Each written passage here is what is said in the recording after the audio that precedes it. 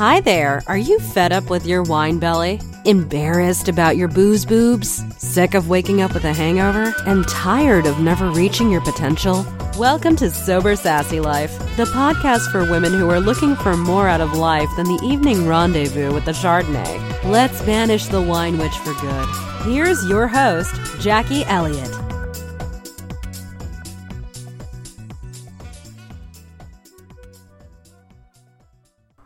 Hi everybody, and welcome to this episode of the Sober Sassy Life podcast.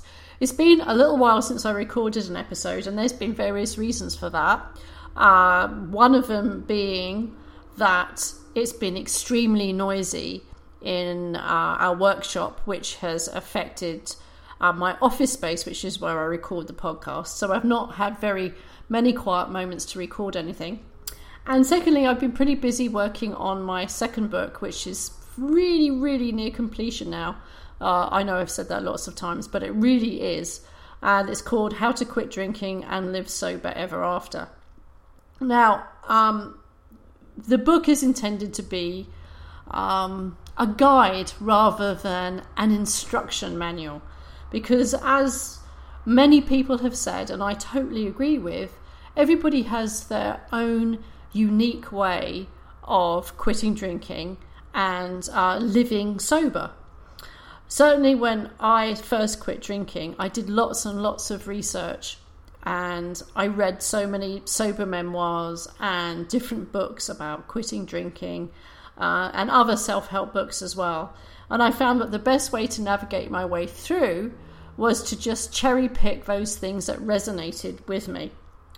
And the book that I've written is really a kind of like a guidepost through the sober journey. And my feeling is that although we always have a unique path, a very different path from anybody else, the paths all go in the same direction, and we all tend to go through the same process.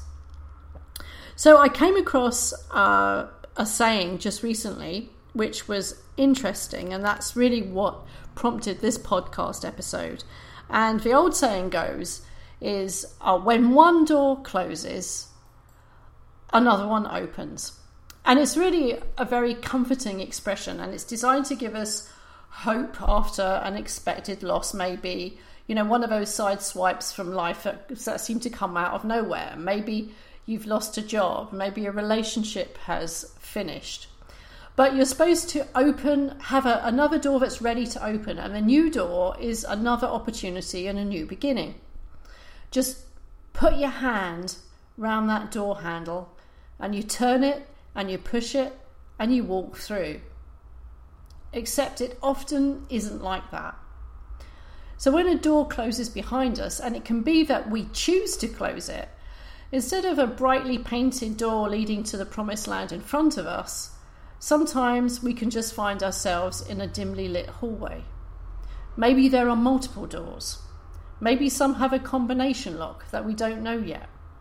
Maybe the door that we just closed swings back open a crack, and we can see the light of the party and all the familiar noise and chatter that's kind of beckoning us back into our comfort zone. And that's what recovery can feel like. That's what getting sober can feel like. You can feel like you're standing in a dark hallway, really uncertain about the choice that you've just made, and terrified that you're going to stumble through the wrong door. And how long do you stand in the hallway? And my belief is that you have the power to make that decision. Some people never leave the hallway, and this is what I believe is like being in recovery forever. So the dark hallway is a fate of really the dry drunk who's white-knuckling it through meeting after meeting, and it's being forever resentful of the people you left behind that door, which you never really wanted to close in the first place. It's a feeling that you were pushed through the door maybe, and someone slammed it shut, and now you are damned to be in this fucking hall forever. And there's no way you're going to walk through any other frigging door. Nothing can be good as a place you left behind that closed door. Some people hover for a while, and maybe they huddle in a corner and hiding in the darkness. Maybe they try a few handles in the doorway, but they're too timid to go through. Not yet. They have to stay there a little bit longer. Some people think that you have to stay in the hallway for a while. It's part of a process. They don't think they deserve to go through another door, and they have to pace up and down the hallway, and they're never really certain if they're quite ready. Are they sober enough yet to open another door?